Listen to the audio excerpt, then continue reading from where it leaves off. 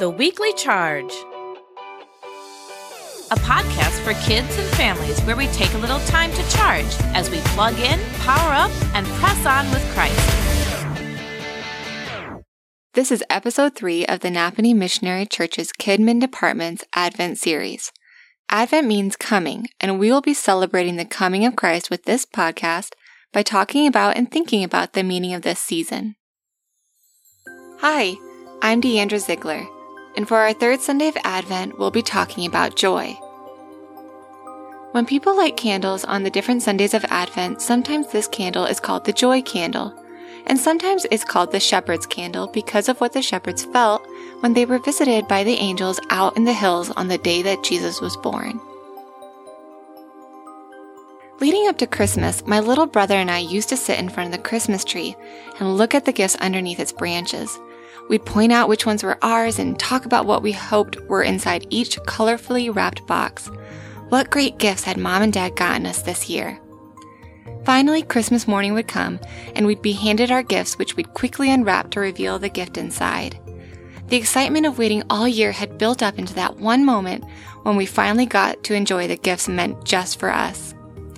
I remember one year when my little brother opened a small, red-wrapped box to reveal the brand new silver iPod he had been waiting for.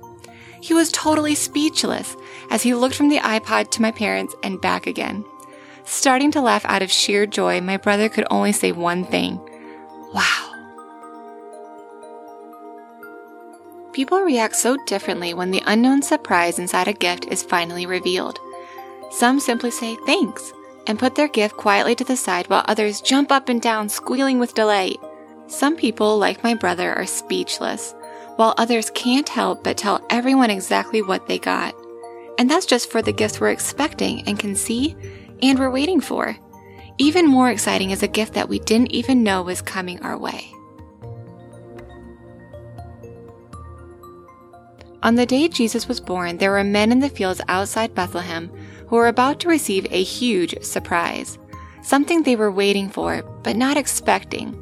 And even if they knew what was coming, they never would have thought that they would be the first people to find out about it. They were shepherds, and they were out in the fields just doing their job when it happened. Now you have to understand something about shepherds back then. First of all, sheep were an important part of Jewish life.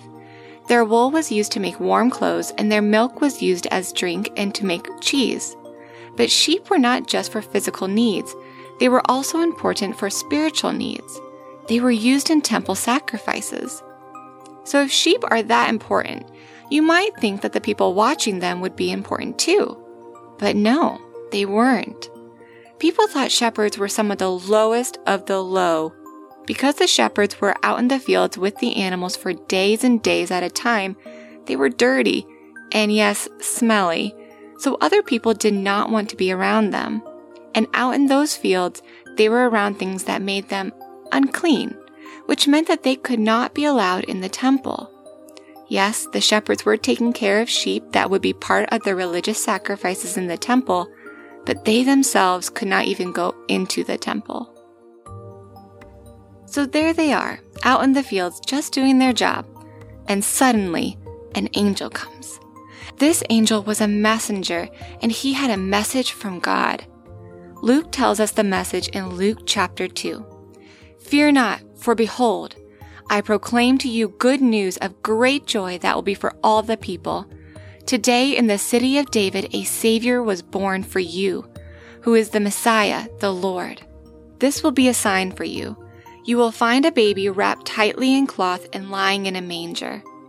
After the shepherds heard this, they ran. They ran into the city of David, that's Bethlehem, and they found the baby the angels were talking about. And then, filled with joy, they ran and told everyone they could find about what had happened.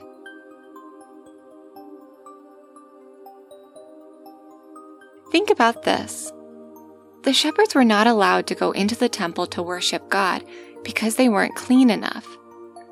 But God sent his messengers, his angels, to visit the shepherds. Why do you think God sent an angel to the shepherds? How do you think the shepherds felt to be the first people outside of Mary's family to know about how special Jesus was? We celebrate Christmas because we know how special Jesus was. But sometimes we may forget about how amazing that day was. The angel said, "I have good news," but not just good news of great joy. When we talk about the Christmas story, it's easy to say, yeah, I've already heard it all. But imagine hearing this news for the first time. I wonder if any of those shepherds just laughed in amazement and joy and just said, "Wow," like my brother.